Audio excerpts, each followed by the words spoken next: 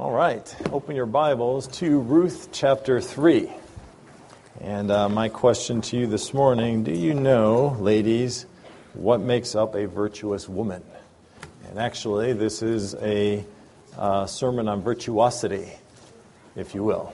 And so we can all benefit from this for certain. You remember, may not, remember last semester, I preached a message on the characteristics of a mighty man. And there, I said that a mighty man is a leader.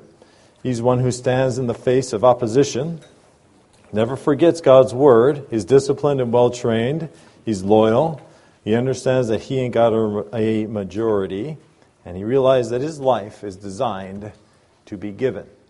So I finished with the idea that a mighty man is mighty, but the only purpose for that mightiness, even physical strength, is when it's given to other people, and that's when it becomes purposeful. And now, a virtuous woman. We have in the Bible a lot of types. And I always remember 1 Corinthians, chapter 10, verse 11, where it says that these things, that is the Old Testament, were given for an example to us, and they are for our admonition. So we look at the Old Testament, and we're to see where there are examples, and to follow that example, be it good or bad, not to follow the bad ones, of course. And then it's given for our admonition, so it's for teaching. So we're looking at the life of people in the Old Testament, and we're to learn from that. So that's what I want to do today. I want to use Ruth as an example of a virtuous woman. And so we can all learn from this, of course, but we want to know what the Bible says about this, and we want to follow what Paul says in 1 Corinthians 10. The need for virtuous women nowadays is probably cannot be valued enough or said enough. The society has so erased the idea of virtuousness that they believe that being a mother is downgrading, that women are downgraded when they're mothers and wives. And so it's gone completely. In fact, the Bible says just the opposite. That's the thing that elevates ladies. In fact, I would say that Christianity, among all other religions, and of course it is the only one true religion, elevates the status of ladies. It's a very important thing. I can remember that when we were in New York, I was there for 2 years, New York State. My father-in-law's church there, and we used to have a truck stop ministry. So in between services on Sunday, we would go and we would have a service. So we'd bring the truckers in there. You probably do that here. Also, I know I've preached in the trucks up here a couple of times. And so this trucker came, and I'm telling you, and I'm not trying to be funny here, I have no idea if it was a male or a female. No idea. And you probably know what I'm talking about. And then you have some men that try real hard to look like women, and you have just the opposite. But if it was that way, I could probably tell, that's a fake woman or whatever. But I could not come up with it. And so I'm asking, because you kind of are confronted with a social faux pas. Faux pas. That means false step. Like you commit a blunder socially. Okay? That's French, faux pas. Anyway. So you commit a blunder, a social blunder. In other words, I run the risk of using the wrong pronoun here. So I want to know what gender this person is, because you might know our pronouns are gender related. Like he, she. Might realize that. And so I wanted to make sure I knew which one. So I thought, well, I'll ask this person's name. The person's name was Pat. Strike two. So I spent the whole time there wondering what to call Pat.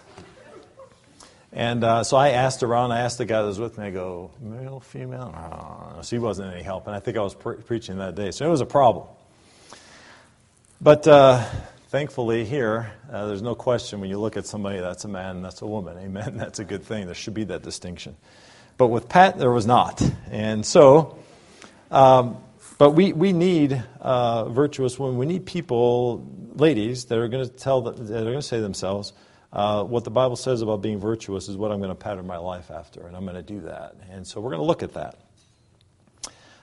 People all have their rights nowadays, minorities, and women are no different. So you have this women's liberation movement. So the whole idea, now think with me, women's liberation means that they're being liberated from something. And in their minds, what is that? Well, it's the oppression of being a mother and a wife. That's what that is. I was reading something a while back. It was in a magazine somewhere, but it said the mistake of the nuclear family. And so it's the nuclear family being mom, dad, kids, and all that. And so they said, where do we go from here? That kind of thing. And so they claimed that the idea, or the way that things were back, say in the 50s or whatever before the time, the idea of a nuclear family was no good. It didn't work. So they're looking at the results. And I thought to myself, well, it doesn't work because people, they don't want it to work. They didn't do it properly. It wasn't done the right way. So the expectation of the Lord for women is that they be virtuous women. They are the very picture of that. And our world's funny, isn't it? Because the women will downplay the idea of being a mother, and yet Mother's Day, I think, is the third most popular holiday in the United States. So it's like, okay, so if being a mother is a very popular thing, why downplay it? But at any rate, that's the world we live in, right? Kill the babies, save the whales, and so this is our world. You know, if you get into an accident and you kill a pregnant woman, you know how many charges of murder it is? 2. Now, that woman 5 minutes before could have gone legally into a clinic and gotten an abortion perfectly legal. Anyway, so people have their rights. But you know, when minorities want equality, they really don't want equality, do they? They really want preference. And so I think what I'm going to do, I understand that less than 10% of the population are left-handed. So I'm going to start a movement for rights for left-handed people. Because after all, the world is completely biased. I mean, for example, the connotation of left-handedness is negative. I'll prove it to you. People say I've got 2 left feet. That's a bad thing, isn't it? But then they say, this is my right-hand man. Now, wait a minute. Why can't it be your left-hand man? That's not fair. That is not fair. How many left-handers do we have here? All right, you with me? All right? Okay, I hope so. We're going to start there. We're going to get rights. We're going to have rights. We don't want equality. We want preference. And so they say, a little bit more about left-handed people. I don't know. I did my research, so I want to tell you. But they say that left-handed people are more prone to schizophrenia. Yeah, I guess that's... Found this interesting. Research seems to indicate that when looking at babies in the womb there, that when the mother is underneath more stress, the baby tends to use its left hand. So they say that left-handedness might be linked, at least in some degree, about the stress that a mother has during pregnancy. Interesting. At any rate, who knows? But I will say this, not only is the world in need of virtuous women, but the ministry is too. I think that probably a lot of missionaries, unfortunately, come off the field because the woman becomes very discontented. And so they have to come off the field. You have a mom who is a very heavy-handed mom in the home, and the boys end up being pretty confused. So you've got these Christian women in that church. They're as sweet as could be, singing from the hymnals and all of that. They're so sweet, like say in the South, the sugar wouldn't melt in their mouth. And yet they go home, they throw their sergeant stripes on, they pull out their bullhorn, and here we go. So that genders confusion. I think that's why a lot of young boys end up being a little funny because of that. So the Bible tells us what the clear role of women is, and even women, their role in the churches. Everybody has their role, and it's a very important one. And so the decision should be to be a virtuous woman.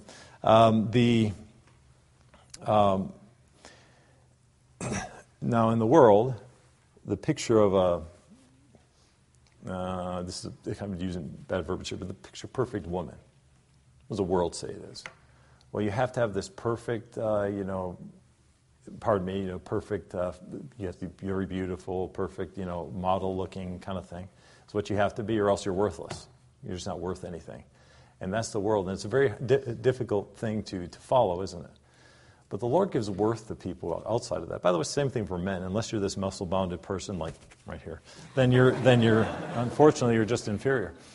But that's the world's idea of it. So unless you're completely, absolutely, exactly this way, there's just no worth for you. But that's not true at all. So then, I think that women in the world are young ladies are very, very confused. After all, what makes a woman then? Is it beauty? Is it the fact that she's reserved and demure? Is it standards? Well, let's look at the example of Ruth, and let's see what she was and what the Bible says. So you've got your Bibles up, I think, to the book of Ruth. Chapter 3, verse 11, there it says, "And now my daughter," this is Boaz. By the way, Boaz is a picture of Christ. We talked about typology before. "And now my daughter, fear not. I will do to thee all that thou requirest. For all the city of my people doth know that thou art a virtuous woman." I guess Ruth was indeed a virtuous woman, wasn't she? So let's look at her life and see what examples here. Now, the example of Susanna Wesley was used last night, and she was somebody that certainly was put under a difficult situation and had to do the best she can with all those kids. And she did, I think, have 25, but 6 of them died at childbirth, I think. So she really had 19, John and Charles being 2 of them. But history tells us, really, that if you look at their lives, many of them were, John and Charles were good Christians, but their brothers and sisters were not. And in fact, Susanna Wesley herself wasn't even saved until much later in life. However, she was put in a situation where she had to do things on herself. There was a dispute, they say, between her husband, she and her husband, and that he left them for a year. And he was a minister, but he was oftentimes not at home. And so we know this from letters that she wrote. So she was put under a very difficult situation. And I think certainly she did the best she could with the situation she was in. But my point is that the best people to look at is the people that God puts up for examples. And so we'll look at the example of Ruth here. And I'll say the first thing that we see that makes Ruth a virtuous woman, we see in chapter 1, verse 16. So if you go there with me. And verse 16, "And Ruth said, Entreat me not," so she's speaking to Naomi, "Entreat me not to leave thee or to return from following after thee." Okay, now let's back up for a second. Who is this Ruth? So she's a Moabitess. Okay, so she married one of Naomi's sons, and so she grew up undoubtedly underneath some picture of Judaism. Okay, so she understood some things.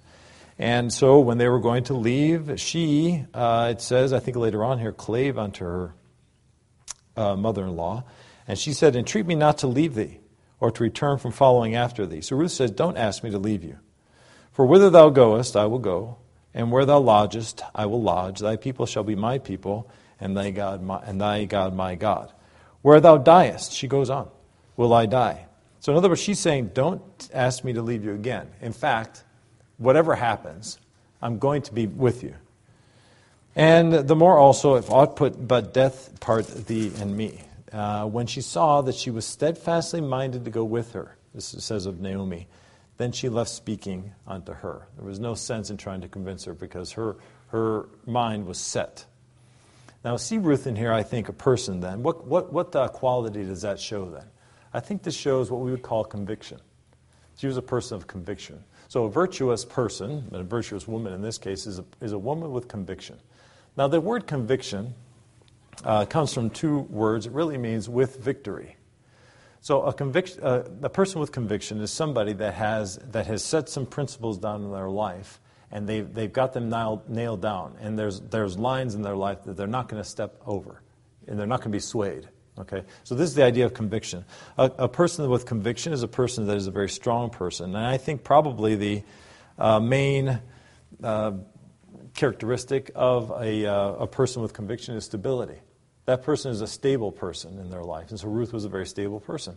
The home is stable many times because of mom, and mom is the one that stabilizes a home. And I'm not saying that dad doesn't have a part in it, but just think with me, if the women's liberation movement has produced a destruction in the home, then how important is mom's place in that home?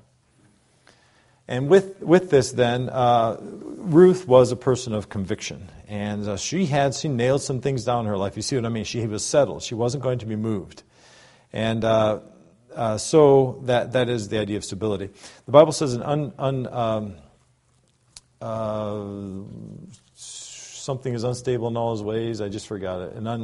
What is it? Yeah, double-minded. Thank you. Okay, you guys should be up here. A double-minded man is unstable in all his ways. So this idea of double-mindedness, well, Ruth wasn't that way. She was single-mindedness. The Lord said, if your vision be single, your whole body will be filled with light. And so there is one single stable thing. And so a young lady that understands some things, and like Ruth, is not going to be swayed. I mean, even Naomi herself said, I don't have any other sons. You should go back to your kindred. But she wasn't going to be swayed. She evidently accepted Naomi's God, accepted her people. And no matter what happens, I'll die before I not follow you. Well, this is a person of conviction. Now, I'm going to brag on my wife a little bit. When we were first married, and I'm going to make myself look really bad here, so you'll like this. And we were at church here. This was when I was in college, and we would go visiting on our bus route, I think on Thursdays. And so we lived over here in the Orchard Apartments, and we were just married. And we had one car, which worked half of the time. And so I took it to go visiting. And so I told my wife, I said, well, you stay here, and then I'll come back and get you after visitation. So I'm sitting in the church service, and it was during that the workers' meeting. And I thought to myself, where's my wife? She should be here. So I'm sitting there in the service wondering where she's at. And then it occurred to me, oh, my word, I forgot to pick her up. So I race across the car was parked in the parking lot over here. I race across, so I get into my car, and it's snowing outside, real bad, snowing real heavy outside. And so I tear out of the parking lot, and I head down the road, and my lights shined upon my wife. She was walking to church, and she had an umbrella. And I thought, wow, after feeling really horrible, at the same time I thought, wow, that's a person of conviction. She's got lines in her life. She's not going to see. There's one thing that I know about her. With or without me, she's going to serve the Lord. And that should be the kind of person that you are. And so I got a very good lady, thank the Lord. This is the idea of conviction. The Bible says in Proverbs 14:1, every wise woman buildeth her house, but the foolish plucketh it down with her hands.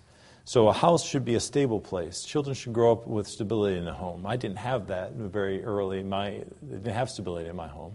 There was divorce and leaving, and so as a result, I don't even really know my mom. I'm starting to get to know her a little bit, but I don't really even know her. Didn't grow up with her. And so there was instability in the home. And so children should grow up with stability in the home. Now, I'm not saying it's always a woman's fault. I'm not saying that. But a woman of conviction makes it for a stable home. And so young men, you should be looking for ladies with conviction. Get one like I've got, and you'll be all right. Number 2. Let's look at chapter 2, verses 1 through 3. And Naomi had a kinsman of her husband's, a mighty man of wealth, of the family of Elimelech. So let's see, Elimelech, my God is king. And his name was Boaz. And Ruth and the Moabitess said unto Naomi, let me now go to the field and glean ears of corn after him in whose sight I shall find grace. And she said unto her, go, my daughter. And she went and came and gleaned in the field after the reapers, and her hap was to light on a part of the field belonging to Boaz, who was of the kindred of Elimelech. We jump down to verse 15. And when she was risen up to glean, Boaz commanded his young men, saying, let her glean even among the sheaves, and reproach her not. And let fall also some of the handfuls of purpose for her, and leave them, that she may glean them, and rebuke her not. And so she gleaned in the field until even, and beat out that she had gleaned, and it was about an ephah of barley. Now, that's about 6 gallons of barley. And so she gleaned a lot. In fact, it was enough almost for an entire week. Now, granted, the handfuls of purpose was part of that, but she still had to pick it up. My point is this. A virtuous woman has a very good work ethic. The idea of gleaning in the Bible is that the people that owned the field were not they were to leave some there, be it certainly the borders of the field and maybe whatever falls. And so they were to go through one time and get what they wanted to, and then leave the rest for the poor. So gleaning was difficult work. In the South, you had what are called sharecroppers, and that was a very difficult way to live. There's a elderly lady that was in our church there, and she came from an old sharecropper family, and I come to believe that was a very, very, very difficult, hard, backbreaking work. They had to, when she was young, they would say, I heard this from somebody else, that before they could have dinner, so the cotton back then had the little seed in there, and you had to take the seed out. Before they had the cotton gin, or if they didn't have one, which is the idea is to take the seed out of there so you can use the cotton. They had to do it by hand, and it wasn't an easy thing to do. And before she could have dinner, she had to fill, I think, a boot filled with seeds before she can do that. So that was a lot of work that they had to go through. And I think we've lost a lot of work ethic because we think that, and especially as Americans, we think that we have to have everything. We have to have a dishwasher. No, you don't. You have to have a microwave. No, you don't. You have to have everything. I remember my grandmother washing on a washboard when I was a little kid. And there was a sink there, and she would just, and I think the clothes got cleaner, quite frankly. But she would fold them over, and she would go like this and scrub one, and she'd fold them over again. Again, she'd wring them through the thing and hang them up. That's exactly the way she did it. And that was hard work. You had to spend a whole day doing wash that day. But we think that unless we have everything that we need, that we can't get it through life. You can, actually. It's funny how you can. You don't even need a microwave. You just have a little flame there, and you can cook what you need to. And so I think we've lost this idea of a good work ethic. And now they're talking about having robots do everything for us, harvest the fields and everything. It's going from bad to worse. But harvesting back then, I think you understand that. What did Ruth have to do? She had to bend over and pick all those seeds up. It was backbreaking work. And so she was willing to do it. And she had a good work ethic, and she was going to, if they were going to survive, Naomi didn't have any more sons. And so Ruth took the place, you might say, of a son in her life and was able to work that way. You cannot go wrong having a good work ethic. If you think like you have to have everything, that all the modern conveniences, then you're just wrong. You don't need those things. And you could do fine if you're just willing to work and to make things work. So we have a saying, my wife and I, when things go, when you start to think, well, what are we going to do if this happens? We have a saying, you do what you have to do. You just do what you have to do. So if those things come, no matter what it is, we'll do what we have to do. And so you have that mindset. You're not going to crumble. You're not going to fall apart. You do what you have to do. And so this is a work ethic, and this is what I think I know we've lost that. And I can remember, anyway, I can go on and on, I guess, about that. But if you can imagine even harvesting corn back then, you had to grab a sickle and cut the corn, or a machete or something, cut the corn and bundle it together. And you can imagine fields and fields and fields. You'd spend all day long doing those things. And I've done some of that, not very much, but I have done some. I grew up on a ranch in Dyer, about 5 acres, and my grandfather had all kinds of animals and everything. So you learned that you have to go out every single day, twice a day, every day, and it never stops. And so your life is really wrapped around that. But the point is that you should have a good work ethic, and you should have the mindset to say to yourself, well, whatever happens in our life, if we do what we have to do, and we'll make it happen, and we'll get through it. And so that's an important virtue to have, hard work. So a good work ethic. Also, in addition to that, we talked about, and why do I freak that conviction? Yes, of course, a good work ethic. And number 3, look at verse 10 of chapter 2. So we're building this case. What's a virtuous woman? Look at verse 10. Then she fell on her face and bowed herself to the ground. And said unto him, Why have I found grace in thine eyes, that thou shouldest take knowledge of me, seeing I am a stranger? So Ruth understood that she didn't belong. She didn't have any right really to be there. She was from Moab. She didn't have a right to be there. Now, just imagine with me falling before somebody on your face in front of somebody. Can you imagine doing that? What kind of action would that be? It's extremely humble, isn't it? That's a humble attitude. We don't, again, I think in our American society, we've lost this. In other societies, they bow and they have respect and that sort of thing. We just don't have that kind of thing, and we should. Because humility is, in the Lord's eyes, something that's very, very, He counts it very dear to Him. And I've seen examples of humility that way, and it always fascinated me. And I think it's because I can't imagine myself doing some things like that, like even washing somebody's feet or that kind of thing. We would consider that a disgusting thing. But people do it, and it's a humble position, but they take that position. And even there's some people that take it, and they take it joyfully, they take it peacefully. It's something that is oftentimes very foreign. And it's because I guess I'm full of pride is what it is. I can't imagine myself bowing down before somebody like that. But that idea of humbleness is, and I've got some other examples. I don't think I'll go through it. But humbleness is really an amazing thing. I'll give you one. I was visiting in a hospital one day. I said this before. And there was a man there that we were visiting, and his pain-killing medicine, he just went through an operation. That bag, I guess, was about to be depleted. And so he's bringing the buzzer because he didn't want it to be depleted. He didn't have to go through that pain. And so he wanted them to fill it up again. So in came these two nurses. One of them was a lady, and then one of them was a man. And the lady came first, and he started yelling at them because he was upset that they weren't going to get on to the fact that the bag needed to be full and that kind of thing. And she took it very offensively. And she turned away, and she went to the desk over there and did her own thing because she didn't want to tell him something, I guess. But when this man, then the man kind of took a step forward and was listening to him, ranting and raving about this. And I can remember thinking to myself, well, he's probably going to be pretty upset. But he wasn't at all. I found out later he was from, not that this matters, but he was a foreigner. He was from, he was African. I forget the country. But he just kind of bowed, and he would say, yes, sir. I thought he would say, yes, sir. And it took the, I don't know, the bullets out of that guy's gun. He couldn't because of this just humility, but that humble kind of attitude. It was an amazing thing to me. And I remember thinking to myself, boy, I wish I could be like that. I wish I could be that humble. I wish I could. And he did it, and it wasn't fake. It wasn't like, patterned or anything. It was genuine. And I thought to myself, wow, that's a powerful thing.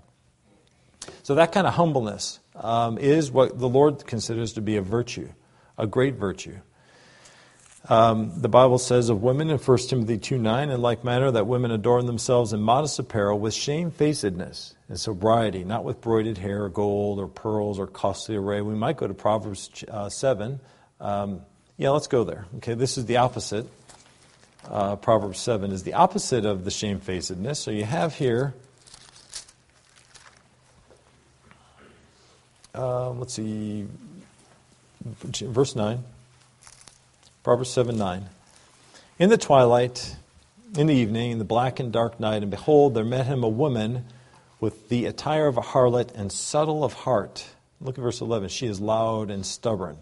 Is this shamefacedness? She is loud and stubborn. Her feet abide not in her house. Now is she without, now in the streets, and lieth in wait at every corner. So she caught him and kissed him, and with an impudent face said unto him, I have peace offerings with me, and so forth. We could read on. But the point is, she's very, very forward, very, very aggressive in her demeanor. It's not shamefacedness at all. It's just the opposite. It's the opposite of humility.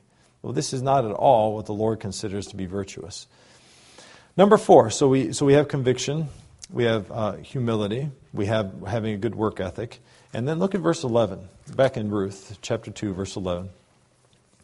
And Boaz answered and said unto her, It hath fully been showed me all that thou hast done unto thy mother-in-law since the death of thine husband, and how thou hast left thy father and thy mother and the land of thy nativity, and art come unto the people which thou knewest not heretofore. So this is Boaz speaking to her, and he basically looks at her life, and he sees how she's treated her mother-in-law. And she treated her mother-in-law with respect. She treated her mother-in-law with honor. And I suppose that what makes a virtuous woman, and virtuous in anybody really, is the respect they have for their elders. And so Naomi was Ruth's elder, and she treated her with the utmost of respect. And again, in Proverbs 7, this idea of the impudent face is a disrespectful kind of face. And anyway, the way that a young lady treats, if you want to know if a young lady is going to be a good wife, just listen to her talk to her mom. The way that she talks to her mom is a real good mark. And I can remember there used to be a payphone in the hallway right over here years ago. Like, what's a payphone? Anyway, it's a payphone. And a young lady was speaking on the phone. And I found out later she was talking to her mom, and I thought she was talking to a friend or even an enemy, just the way that she was talking to her. And I thought to myself, that's not right at all. And there should be a measure of respect. And so a young lady should respect her mother and have a very good relationship that way. And so not only that, but just the respect of elders. Again, we've lost that in our society. We consider them to be off the scene, that kind of thing. But that's simply not the case. In other societies, they have terms they use for elder people. In Spanish, they might say don or doña. These words mean gift. And you say that to elderly people. So there's an older man in my Sunday school class, and we always call him Don Jose. And the idea is a title of respect. You're saying this person is a gift to society because the word means gift. And we don't have anything like that. But there's respect built into other cultures, and we can learn from that. And so respect of elders. Then, what's another thing? I have a couple more. What made up Ruth's virtuosity, if you will. Look at chapter 3, verse 5. This is speaking to Naomi. Naomi gives her instructions what to do with Boaz. And we reach verse 5, and it says, "And she said unto her, All that thou sayest unto me, I will do." You see, she was simply obedient. And when the Bible says that a woman is to be in silence with all subjection, this is what is expected. And Naomi was that way. She says, I will do it. She was going to be. And so I suppose that she was the kind of person that when Naomi asked her to do that, and Ruth said, I'll do it, Naomi didn't worry about it anymore. She knew it was going to be done. So this is the kind of the thing that the Lord expects of a virtuous person. And so to be obedient. Many this day are just the opposite. They want to, instead of being obedient, they want to run things, and they want to be, well, that's simply not what the Lord has for a virtuous person. Then, a couple more things. Look at chapter 4, verse 14.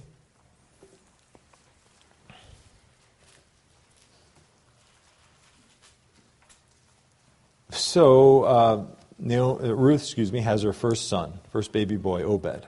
And we get to verse 14, and it says, And the women said unto Naomi, Blessed be the Lord, which hath not left thee this day without a kinsman, that his name may be famous in Israel.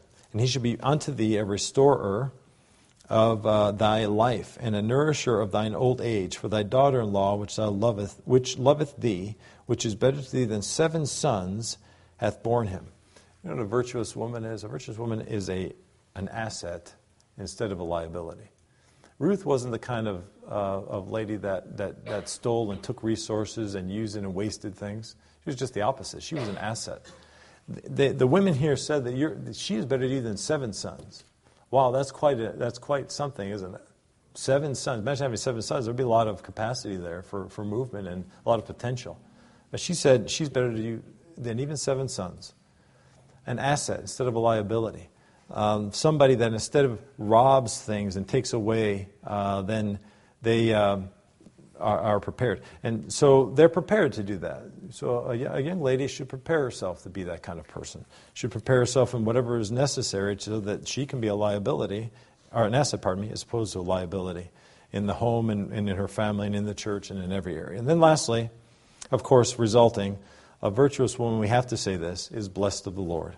Look at verse 18. Now, these are the generations of Pharez. Pharez begat Hezron, and we can go on. And I think you understand. This is of the line of Christ.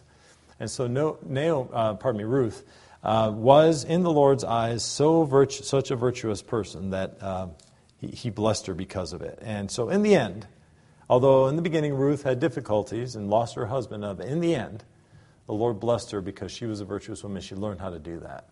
And the Lord undoubtedly will reward these things. So let's go then to a couple more verses, and we'll look at the opposite, and then we'll be finished. Let's go back to Proverbs 31. Remember I said what the world's view of what the worth of a female young lady, is they have to be this perfect looking and they have to have everything like that. But what does the Bible say? Look at Proverbs 31, verse 30. Favor is deceitful, and beauty is vain. But a woman that feareth the Lord, she shall be praised. In the end, she will be praised. Then it says, give her the fruit of her hands, and let her own works praise her in the gates. So you see, beauty, in the end, in the Lord's eyes, is really vain. It's really not worth very much. And it says that favor is deceitful. What does that mean? It means that a young lady that would follow the world's ways of doing things will end up with favor, certainly, but that favor is deceitful. And so, what kind of man would be attracted to a worldly woman? Well, let's look what the Bible says. Go to Proverbs 7 if you're there. What kind of man is a worldly woman going to attract? verse 6, chapter 7 there, verse 6. For at the window of my house, Solomon says, I looked through my casement and beheld among the simple ones, I discerned among the youths a man void of understanding. So this person that he sees is simple. He's void of understanding. Passing through the street near her corner, and he went the way to her house. In the twilight, in the evening, in the black and dark night, and behold, there met him a woman with the attire of a harlot. She was stubborn and so forth. She caught him and kissed him and said, and then jumped down to,